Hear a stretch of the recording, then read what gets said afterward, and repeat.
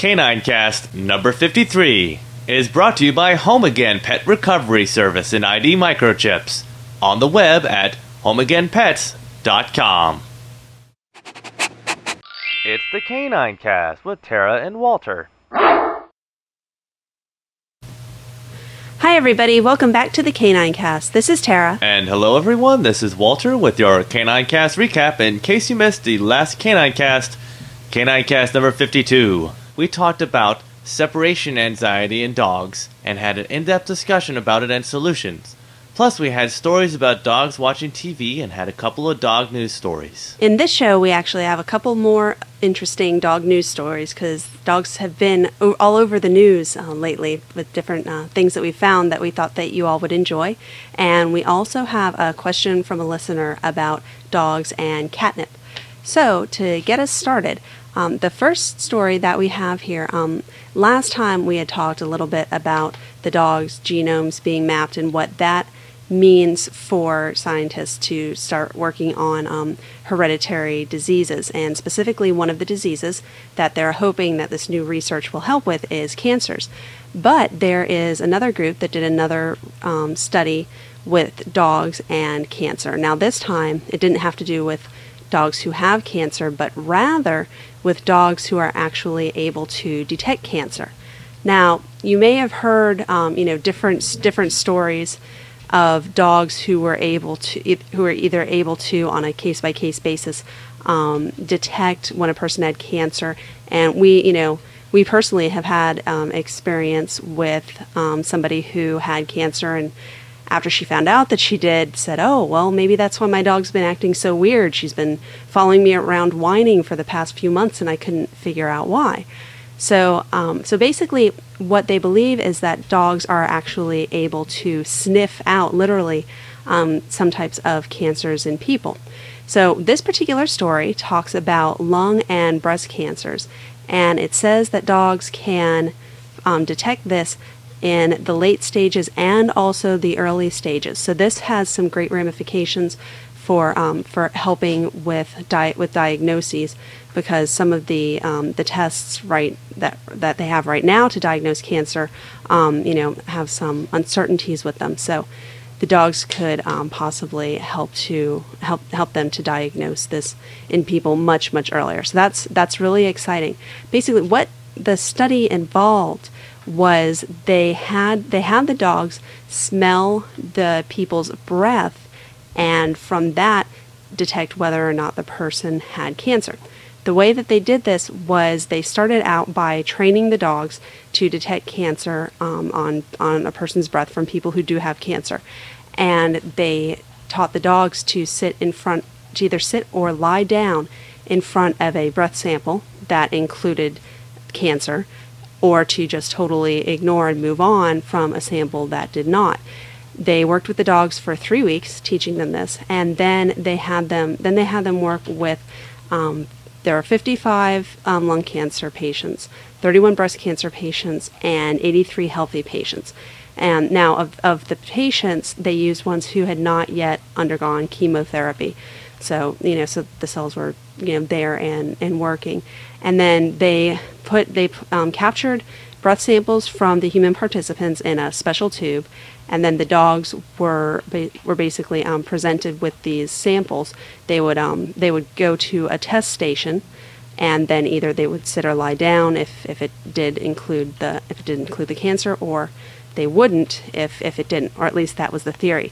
Well, what the results showed is that the dogs were able to detect it between 88% and they said with sensitivity and specificity between 88% and 97%.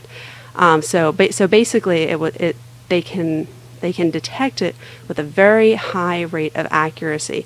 And a really neat part is that they were able to do this even when the results were adjusted to take into account whether the lung cancer patients were currently smokers, which, of course one would think would probably change the chemical makeup of their breath a little bit, change the way it smelled, but the dogs were still able to detect the cancer very, very accurately in there.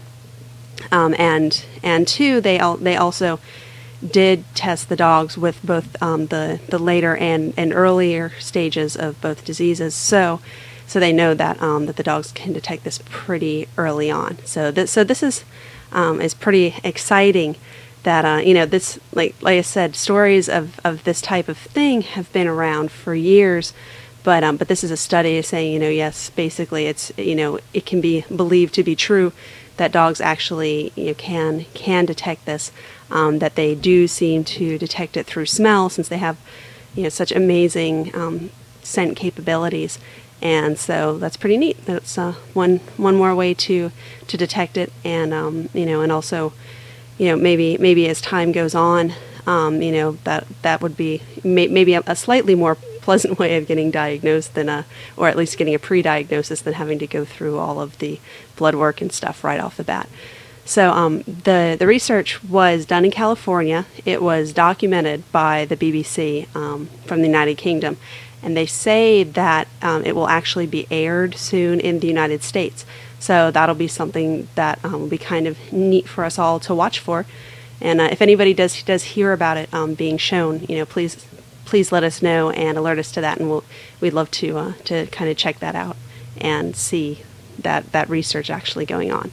So that is so that's the one that we had today about dogs per se. Now our next story, which is also really, really neat, came out, I believe, on the same day, is actually not about domestic dogs, but about their cousins, coyotes, and specifically coyotes in urban areas.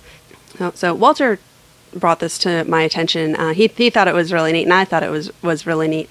And basically what this is it begins saying scientists have long thought coyotes intently avoid cities, but a new study has found the opposite.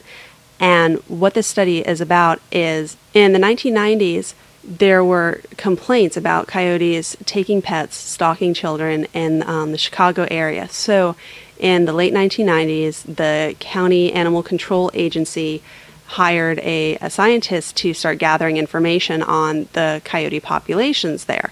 And the study was originally supposed to go on just for a year. It began in 2000, but it's still going on 6 years later because the information that they found was so very surprising that basically their project kept being renewed each year. So just to give you an idea of some of the things that they've found that are really neat are that first of all, the coyote populations in this urban area are much larger than expected.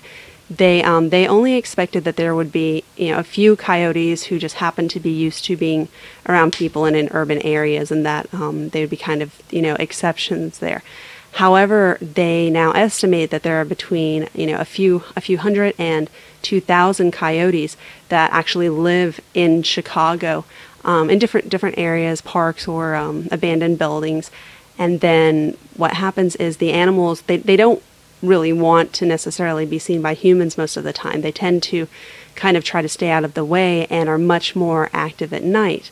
They also said it's very interesting because coyotes generally are disliked by people because they're associated with killing pets and livestock and just generally being a nuisance. However, the researchers have said that in Chicago, they're probably actually doing a lot of good for the area because they believe that there they are hunting vermin and they are also eating Canada goose eggs. And the Canada geese up there, the population of them is just really, really exploding to the point where it could become a problem. So the coyotes are actually helping to keep that in check, which is really, really neat. Now they said that it's been kind of difficult for them to study coyotes because generally they're pretty hard to catch, and they learned how to avoid traps very quickly. But there's just so many there that they've been able to catch several animals, and they just put a radio tag collar on them, release them, and watch their movements, watch what they do. And by several, they mean 200. Oh well, yeah. At this point, it's been more than 200. So yeah, that's quite a number that they're now watching and tracking what they're doing. And they say that basically they couldn't find an area in Chicago where there weren't coyotes, which is just amazing to think about. I mean, a city like that with people everywhere, and there's literally coyotes everywhere as well. So that's it's so very neat. And they said, just to give you a rundown of some of their major findings, that as I brought up, they're hoping to curb the Canada goose populations and the vermin populations, which they consider to be a really good thing, especially in this metropolitan area. Now, coyotes normally prefer to hunt alone, but if they stake out a territory, then they will form a pack to defend the territory. So their estimation is that about half of the urban coyotes, half of the coyotes in Chicago, live in packs. And the packs will be, kind of similar to what you think of as a wolf pack from their description here. 5 or 6 adults and whatever pups were born that year. The packs will have a territory of about 5 to 10 square miles, which is much smaller than the area that a rural coyote pack would have. Now, on the other hand, the coyotes that aren't in packs can cover a range of 50 square miles or more in just one night. They said that that the first coyote that they tracked, that was just by itself, covered 5 cities in a single night. Which that's just amazing that they not only that they do that they cover the all this terrain, but that it's city terrain, and they're for the most part staying out of sight. So that's amazing. People in Chicago must think they're taking the L train or something. Yeah, I have no idea. I don't think we could cover 50 square miles if we did take the L train. But so yeah, it's really amazing what they do. And also another interesting thing is that the urban coyotes actually live a lot longer than the rural coyotes. They said that a coyote living in Chicago has a 60% chance of surviving for any given year. So if they pick coyote A at the beginning of the year, it has a 60% chance that it will still be alive at the end of that year. Now, just to give you something to compare that with, they say a rural coyote has only a 30% chance of living for a year. So it seems that the urban coyotes, their chances are doubled that they'll still be alive within a year. So it's just absolutely amazing. They also say that actually most of the coyotes don't pose much threat to humans in the city. The times when problems arise are when people feed coyotes. Now they said too that a lot of that could be unintentionally. If a person leaves food outside for their pet, the coyote may eat it, may come to realize that food is there and come take advantage of that. So so that's when they'll start showing themselves a little bit more. They said it's not uncommon to see a coyote go through one of the urban neighborhoods. But it doesn't sound like it's necessarily an everyday event either, because they did point out that the coyotes seem to like to kind of, be out of the way and come out mostly at night now when the humans aren't so out and about. They said they don't really want to be seen by people at all. But I just that just like blew my mind. I thought that was so neat that that all these animals could be there, living amongst the people in a really busy city. Where, I mean, as a person, where do you go to get away from other people? Where do you, where would you even, hide out and not see people? But these coyotes are doing it all the time, and there's lots of people who, they're living right amongst them and don't even know that they're there. So it's also kind of neat because, as it is an animal that's normally somewhat, disliked and considered to cause some havoc, that in this particular area, it does just the opposite, kind of stays out of sight, and the things that it does do for the area tend to be beneficial.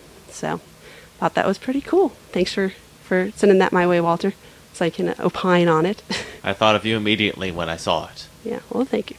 Although we normally discuss, of course, domestic dogs here, we figured that with you guys being interested in domestic dogs as you are, that this would be something that would be kind of cool for you too. And besides, it's the Canine Cast, so we can cover anything canine is fair game. So we'll have the links up for you for those news stories so that you can read a little bit more about them. Check them out; they're kind of neat, and plus they have pictures. So that makes it even more fun. Now we're going to go to a question that we got from a listener who wanted to know about catnip and dogs. Now, this is from Nikki, who writes in and says, I have a question that I've been trying to get answered, but so far no luck. I have a Shih Tzu, Paige. She comes to work with me every day. My office used to be on the first floor, and Paige enjoyed looking out the front door all day and watching everyone who passed by. We recently moved into a second floor office, so no more front door that looks out onto the street. I have been wanting to get her one of those cat perch window seats so she could look out the window. We will build her a set of stairs so she can get up and down to it herself. The only window seat that I really like is treated in catnip. Can catnip make dogs sick, or does it affect them in any way? I searched online and couldn't find anything. I can make a cover for the seat, but I am sure the catnip smell would come through. Do you think it would be safe for her? Well, Nikki, catnip actually is considered, from everywhere that I've seen, it's considered actually a very, very safe plant for pets in general. As a matter of fact, people who are concerned about planting a pet safe garden, that's one of the plants that's that tends to be recommended a lot. And in addition, a lot of households where there are cats and dogs, there'll be catnip laying everywhere, so the dogs are exposed to it on a fairly regular basis. And the only concern that I've ever heard regarding catnip and pets actually is that in epileptic cats, if they overdose on it, so if they have way too much of it, that it can cause seizures. But that's in cats that are epileptic and are prone to seizures anyway. Other than that, I've never heard anything about it causing problems. I've always heard it's very safe. However, as I've said, a number of times, I'm not a vet, so I would recommend, to check with your vet and make sure to see, what your vet says, especially since your dog's kind of small. So any effect that it does have, might be kind of heightened because of that. But generally speaking, catnip's considered pretty safe. So you're probably okay on that one. Just please, get the vet's okay before you make your final decision on that. So, but thank you for writing in to tell us about that. That's one of the great things that's got to be about living the life of a small dog, is you get special things like perches built for you so you can look out of the window and all those kinds of fun things to do. So that's really neat, and sounds like Paige is going to really enjoy it when you go ahead and make that perch for her. So, and we love getting emails from our listeners. So we'll have the information for you at the end of the show for anybody who would like to send in questions, stories, or just information, feedback. Tell us what's going on with you guys and your dogs. So we always love hearing from you guys. It's a really bright spot in our day. But before we go on, we're going to take a quick break for a message from our sponsor. As a bloodhound, I have a pretty good sense of smell. Right now, I can smell a 7-ounce filet with hollandaise sauce about 4 miles from here. I love filet. I think I'll go see if they have any left over. You don't think your dog will run away? Your dog might think differently. 1 in 3 pets will get lost. Without ID, 90% won't return home. That's why vets recommend the Home Again microchip, a safe, permanent ID that can bring your pet home. Talk to your vet about Home Again and visit homeagainpets.com. And thanks to our sponsor, Home Again. And now it's time for listener pictures. This picture was sent in from Kelly, and it's a picture of her wonderful Boston Terrier named Ruthie. And if you want to see Ruthie, you can check out our Canine Cast listeners picture gallery online at our website at caninecast.com, or those of you with color iPods or iTunes listening to the show right now, you'll see Ruthie looking right back at you, and she is really cute. Yeah, it's a neat picture too because it's a sepia tone.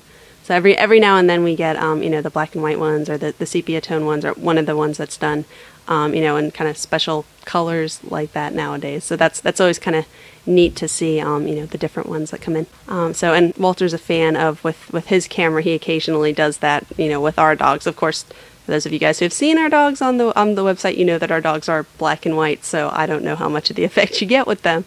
But it's still kind of interesting to see. So thanks once again, everybody, for joining us tonight. I just touched on a few different things. tonight and had a lot of fun. But we're so glad that you always come back and join us for the show. And thanks again also to our sponsor for, helping us to take this show on and continue with it. And that of course happens because of the support of all of our listeners. So we really, really appreciate it. And we look forward to hearing from you in your emails and your voicemails. And for that, we're going to say goodnight. Until next time, if you haven't already, please remember to spay or neuter your dog. It's the best thing you can do for your furry friend. If you have a question for Tara or a comment about Canine Cast, please send an email to caninecast@gmail.com. Or you can leave a voicemail at 206-338-DOGS. And you can leave a comment on our website at caninecast.com.